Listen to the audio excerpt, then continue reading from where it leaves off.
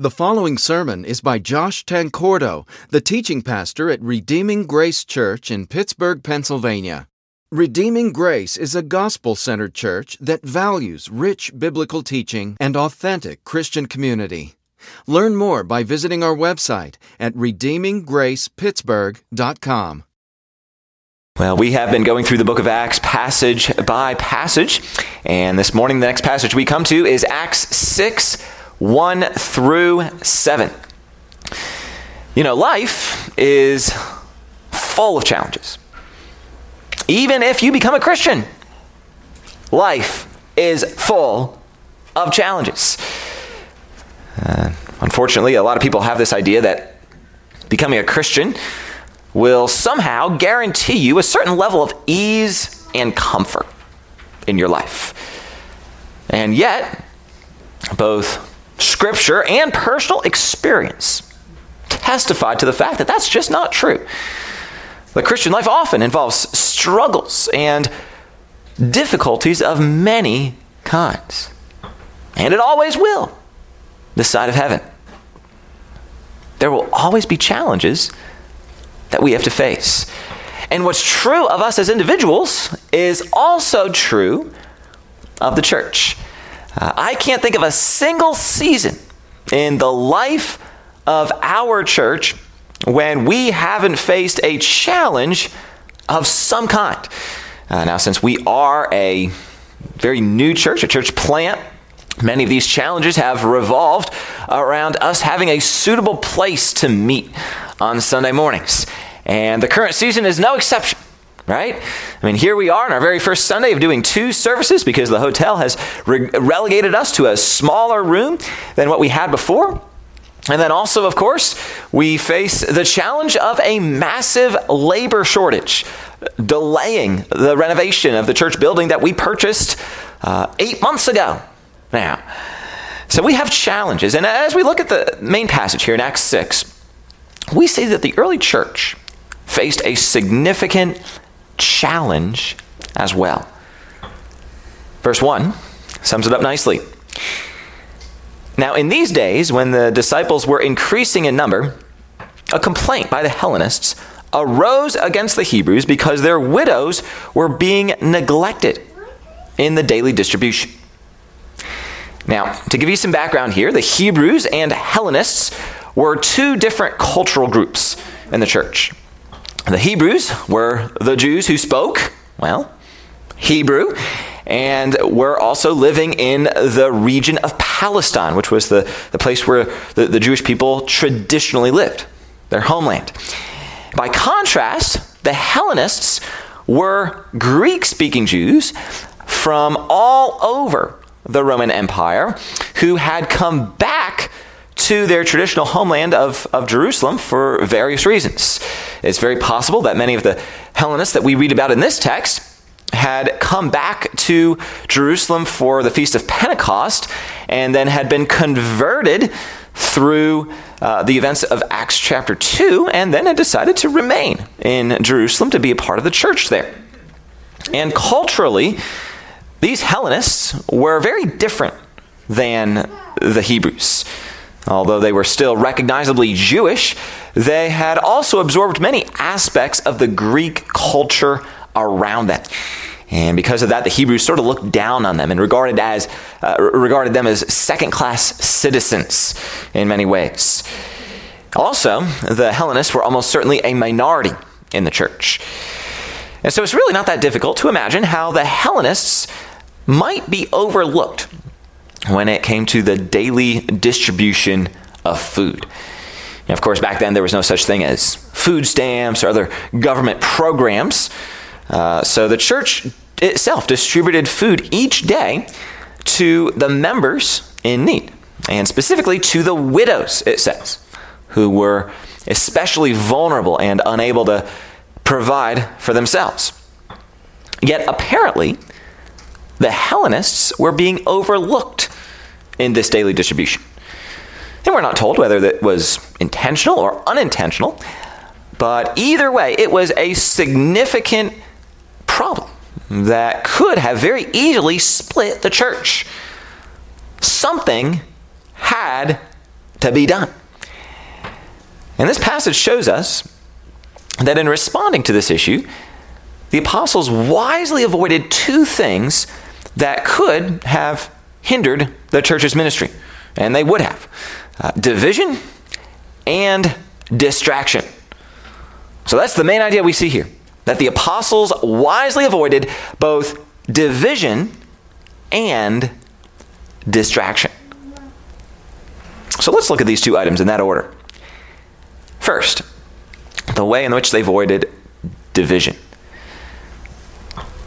You know, one of Satan's favorite ways of sabotaging a church's ministry is just by sowing seeds of division and discord in the church. Now, that's not his only method, of course. Now, so far in Acts, we've seen Satan oppose the church's ministry first through persecution. But, well, that only emboldened the early Christians so that the church grew even more. So, Satan then led certain church members named Ananias and Sapphira into sin in an attempt to bring moral compromise into the church. But, well, God sure put a decisive end to that one himself. And the result, of course, is that the church still continued to grow. So now Satan tries something else. Probably his most dangerous attack yet. He stirs up dissension in the church with the ultimate goal of dividing the early Christians. See, Satan knows that if he can get Christians fighting with one another, that we're going to be pretty well worthless for the kingdom. Right? Because if we're spending all of our time arguing with one another, well, guess what we're not doing? We're not engaging in our mission of telling people about Jesus. In addition to that, Satan knows that conflict will hinder not only our verbal witness, but it'll also undermine the witness that we are to others through our unity. One of the ways in which we display the power of the gospel most persuasively to the watching world is by coming together as those who are very different from one another in many ways and loving each other and serving each other and dwelling together as a unified community of believers. That is one of the most compelling demonstrations there is of the power of the gospel. It demonstrates that Jesus has given us a unity and an identity that runs deeper than any other identity that we have. I mean, all those things that make us different, such as culture and politics and race and income levels and life experiences and everything else, it all fades into the background because Jesus brings us together. There's no other explanation for it. Jesus brings us together. And Satan knows that if he can disrupt that, then he has won the day. And that's exactly what he's trying to do here in Acts 6, and stirring up dissension between the Hebrews and the Hellenists. So how did the apostles respond? We're told in verses 2 through 6. And the 12 summoned the full number of the disciples and said, "It is not right that we should give up preaching the word of God to serve tables. Therefore, brothers, pick out from among you 7 men of good repute, full of the Spirit and of wisdom, whom we will appoint to this duty. But we will devote ourselves to prayer and to the ministry of the word." And what they said pleased the whole gathering, and they chose Stephen, a man full of faith and of the Holy Spirit, and Philip, and Prochorus, and Nicanor, and Timon, and Parmenas, and Nicolaus, a proselyte of Antioch. These they set before the apostles, and they prayed and laid their hands on them. So, the apostles recognize that something needs to be done to resolve this issue. And so therefore they instruct the congregation to nominate 7 men who can make sure that the food distribution is conducted properly. So instead of nominating the men themselves in more of a top-down approach, they instead recognize the wisdom of allowing the congregation to nominate them, and in that way to be a part of the decision-making process. In addition, the apostles are wise to lay down certain qualifications for the men who are selected. As we see in verse 3, they have to be men, first, full of the Spirit, full of good repute. Men whose character has earned them a good reputation. Also, they need to be full of the Spirit, in the sense that they're consistently led by the Holy Spirit and yielded to the Spirit's direction in every aspect of their lives. Being full of the Spirit also probably refers to them demonstrating a certain amount of fruitfulness in their ministry. Perhaps a good way of saying it is that it has to be evident that God's hand is upon them. And then finally, these men have to be full of wisdom. Both wisdom for organizing things efficiently and wisdom for dealing with difficult situations and perhaps difficult people at times. So those are the qualifications the apostles lay down for these men. Verse 5 then tells us that what the apostles said pleased the whole gathering. And they nominated 7 men. And it's worth noting here that all 7 of these men have Greek names, indicating that they were very likely Hellenists. So, since the Hellenists were the ones being neglected in the food distribution, the solution that the early church comes up with is to nominate 7 Hellenists to be in charge of that ministry. And then after that, the apostles make the appointments official, and the problem is solved. The church, through the wise leadership of the apostles, successfully avoids dissension and division. And as we read about all this, hopefully we understand that our church isn't somehow immune from conflict.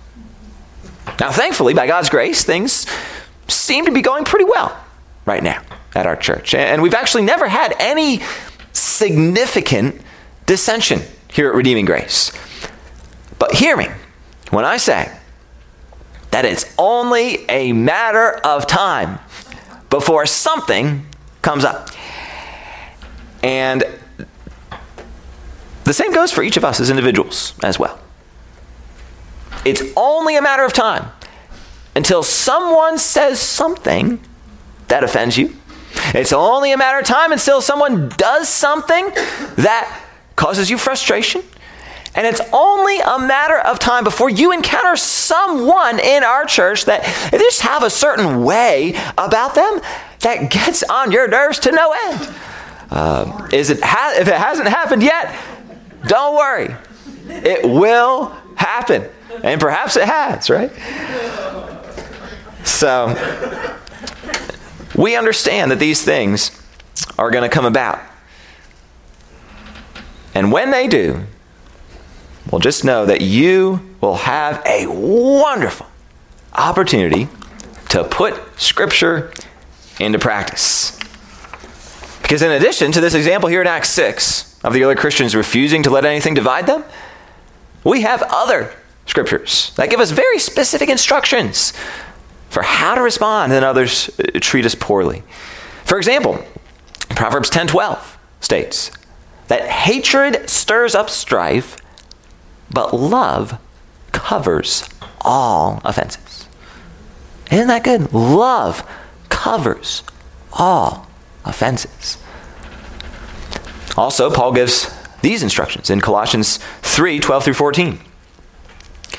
Put on then, as God's chosen ones, holy and beloved, compassionate hearts, kindness, humility, meekness, and patience, bearing with one another, and if one has a complaint against another, forgiving each other. As the Lord has forgiven you, so you also must forgive. And above all these, put on love, which binds everything together in perfect harmony. So notice, what's our motive for forgiveness? What is it that gives us the strength to forgive others when they wrong us? It's the forgiveness that God has shown to us. Because in reality, guys, we've all sinned against God in a way that's way more egregious than anything that others have done against us. And so if God has graciously forgiven us of our sins against him, well, surely we can forgive others of their sins against us. And that's what we're called to do. Over and over and over again in the church. Also, in looking at Acts 6, we see that the apostles not only avoid the danger of division, they also avoid the danger of distraction.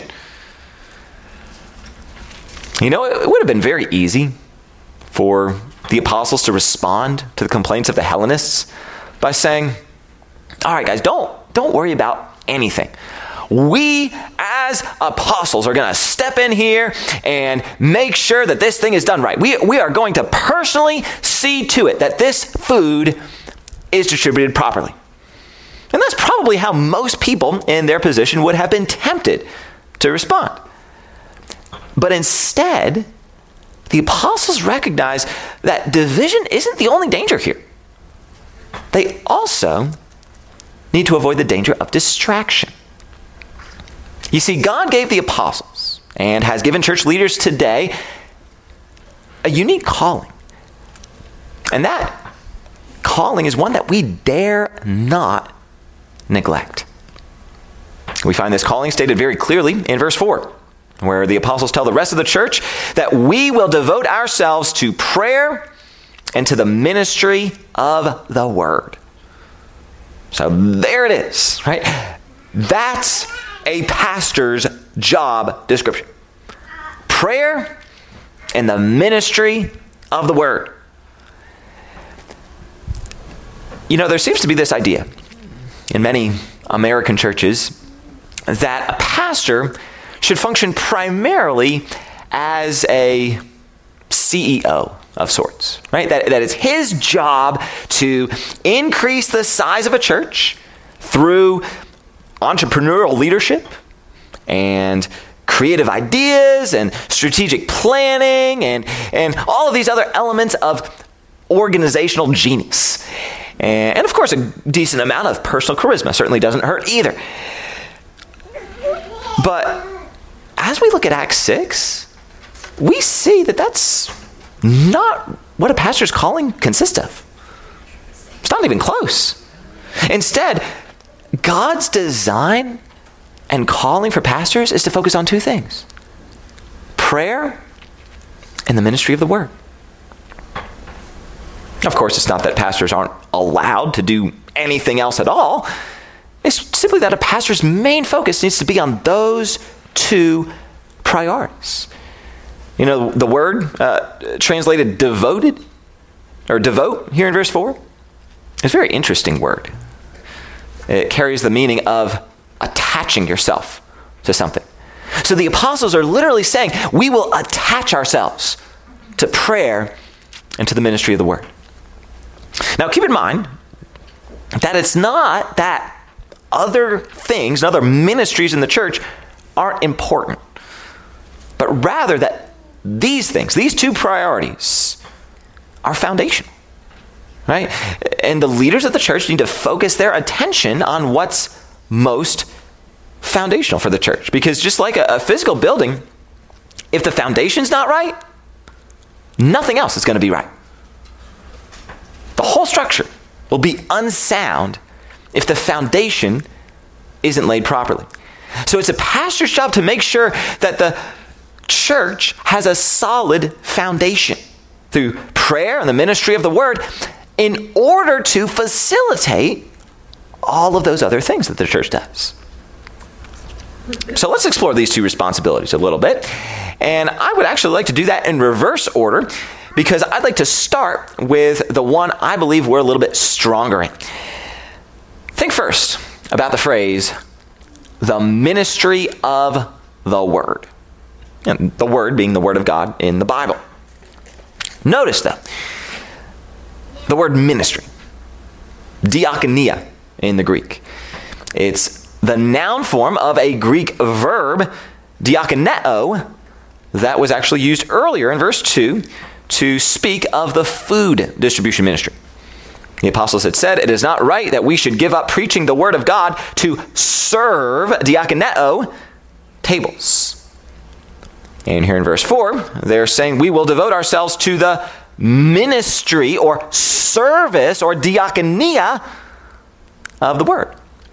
So in essence, the apostles are saying, let's have these other men serve tables while we'll serve the word.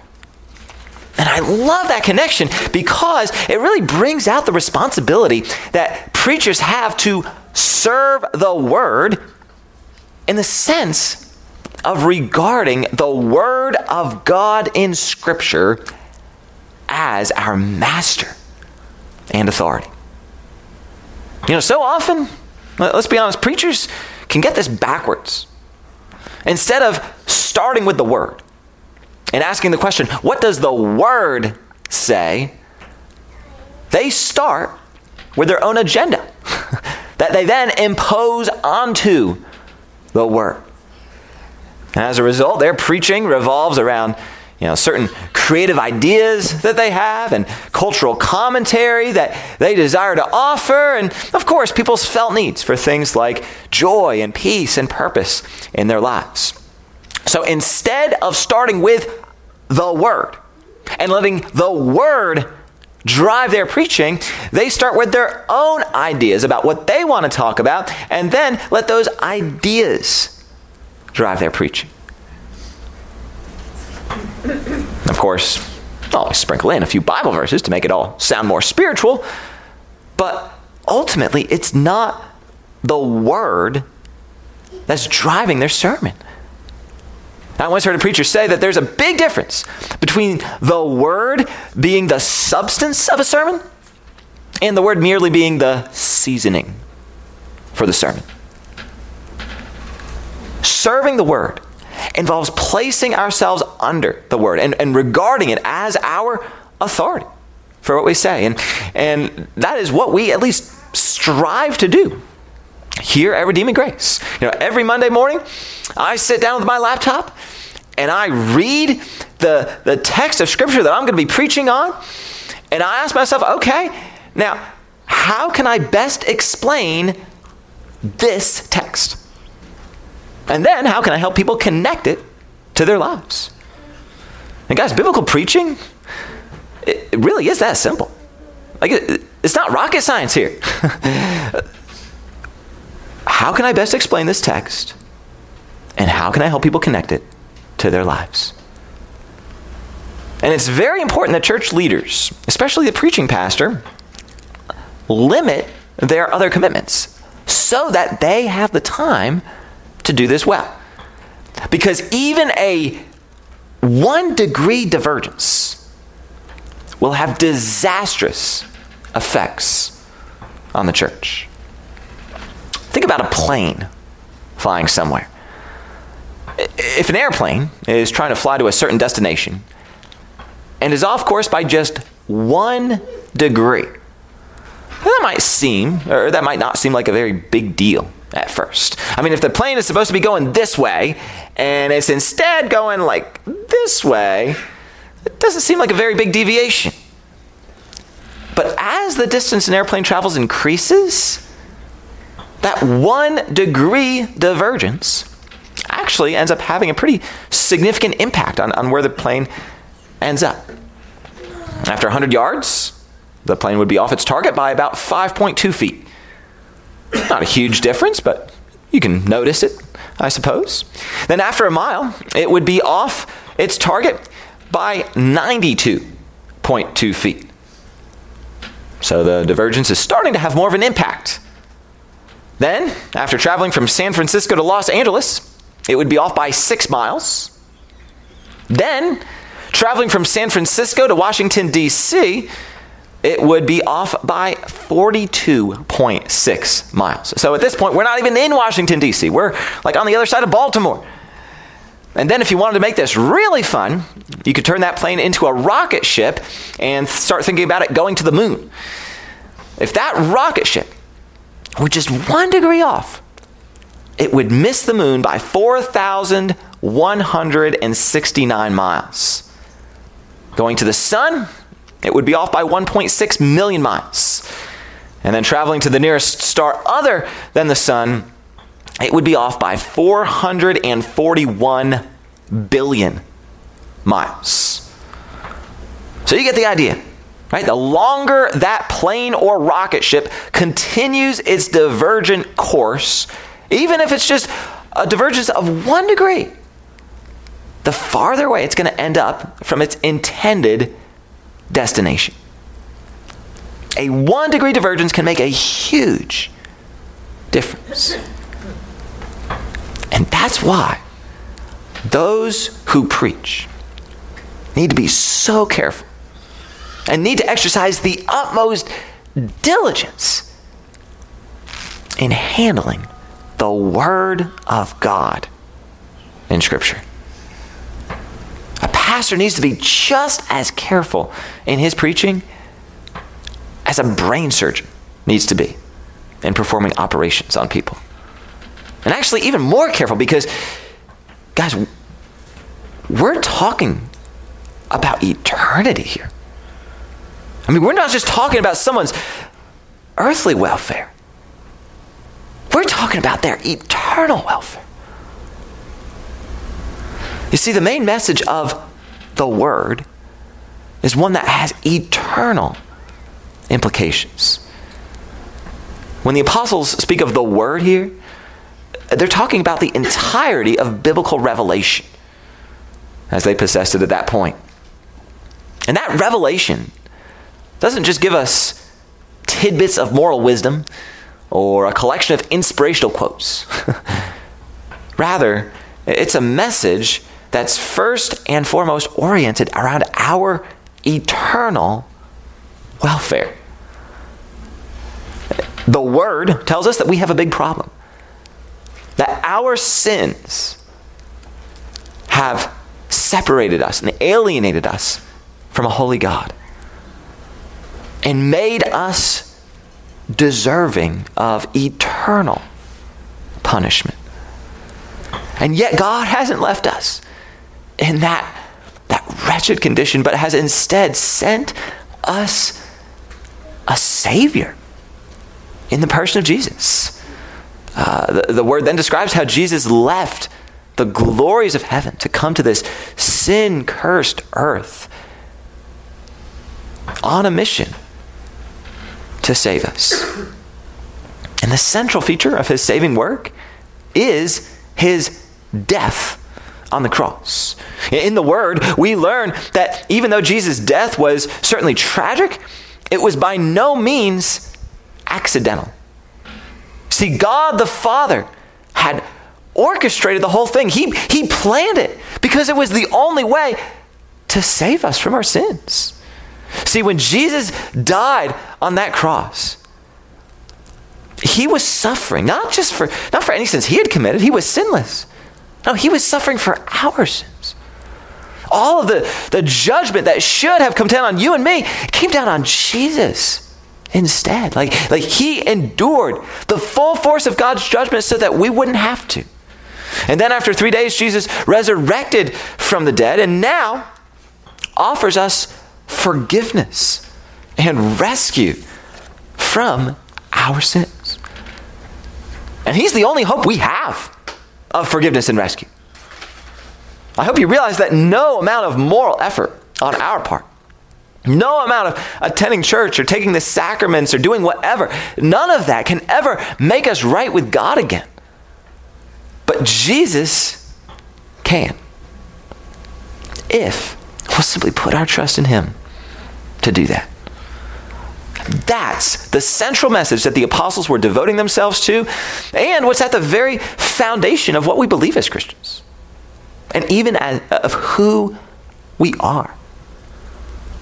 Everything we do in the ministry of the word grows out of and comes back to this glorious message of the gospel. Then secondly, not only do pastors need to focus their attention on the ministry of the word, we see in this text they also need to focus on prayer. One pastor from the 1800s named Andrew Bonar once said that as the king of Syria, and this is a reference to 1 Kings 22, by the way, as the king of Syria commanded his captains to fight neither with small nor great, but only with the king of Israel, so Satan seems to bend all the force of his attack against the spirit of prayer. If he should prove victorious here, he has won the day.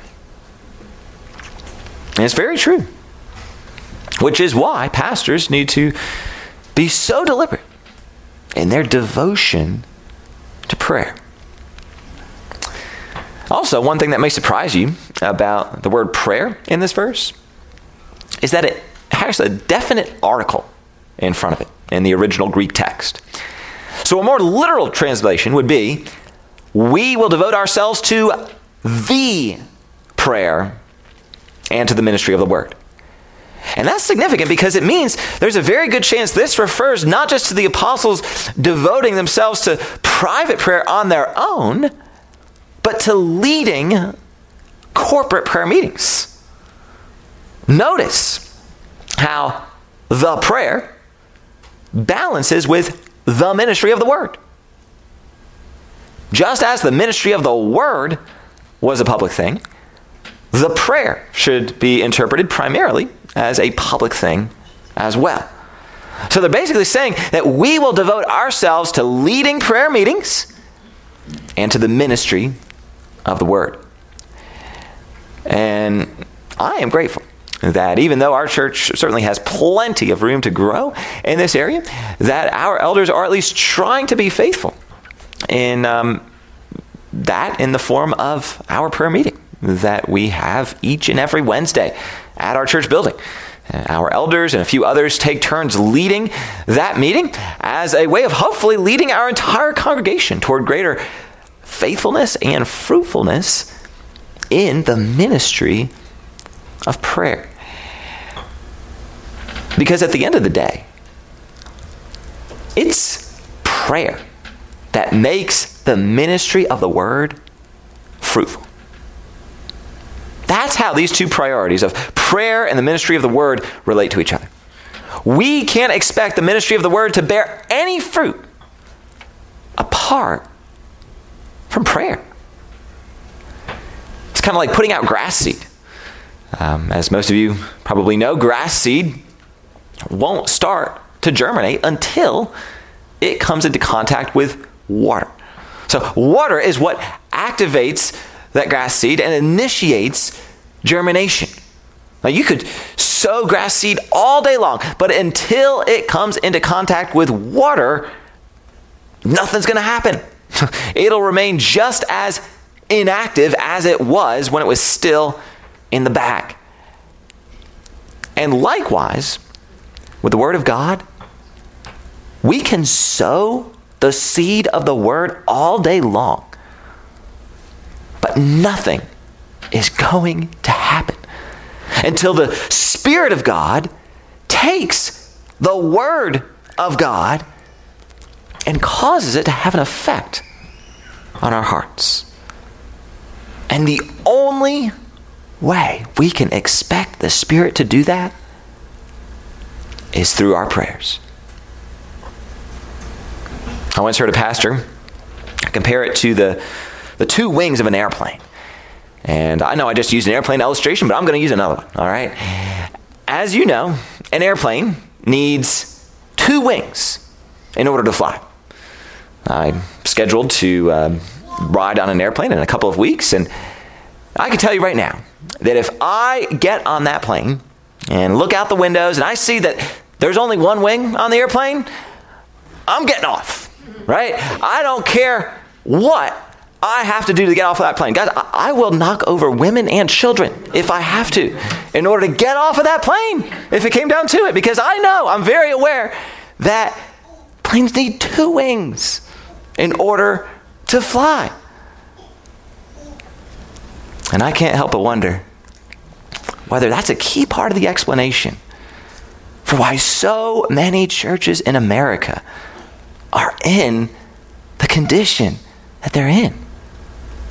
Could it be that we are trying to fly a 1-winged airplane? I praise God for the resurgence of expository preaching that the church has seen in recent years. It seems as though more and more pastors are rediscovering the importance of doing what we talked about a few moments ago and letting the Word drive their preaching. I also appreciate the resurgence of sound Reformed theology that we're seeing in recent years as well. And yet so many of these churches that have great preaching and great theology are spiritually lifeless. Why is that? Could it be that we are trying to fly a plane that only has 1 wing? A plane that has the wing of the ministry of the Word, but not the wing of prayer. Our greatest need is to have not just 1 wing, but 2 wings. So that together those 2 wings can catch the wind of the Spirit of God, and this plane can soar. We've got to have 2 wings in order for that to happen. Brothers and sisters, if there's one thing that I desire for our church, it's that God would be at work in our midst. I want to see God at work. I want to see people who are far from God encountering God in a life-changing way and embracing the gospel. I want to see Acts 6-7 happen at our church. It states that the word of God continued to increase, and the number of the disciples multiplied greatly in Jerusalem, and a great many of the priests became obedient to the faith. I want to see that. I want to see the word of God increase in our region. And just like a great number of the priests became obedient to the faith back then, I want to see a great number of people who might often be regarded as the least likely to embrace Jesus do so and be changed forever. But I'm convinced that we won't ever see verse 7 without verse 4. I don't think we'll ever see the word of God increase in this way unless we as a church, not just the leaders, but the whole church, give central place to prayer and the ministry of the word. This plane needs both wings in order to go anywhere.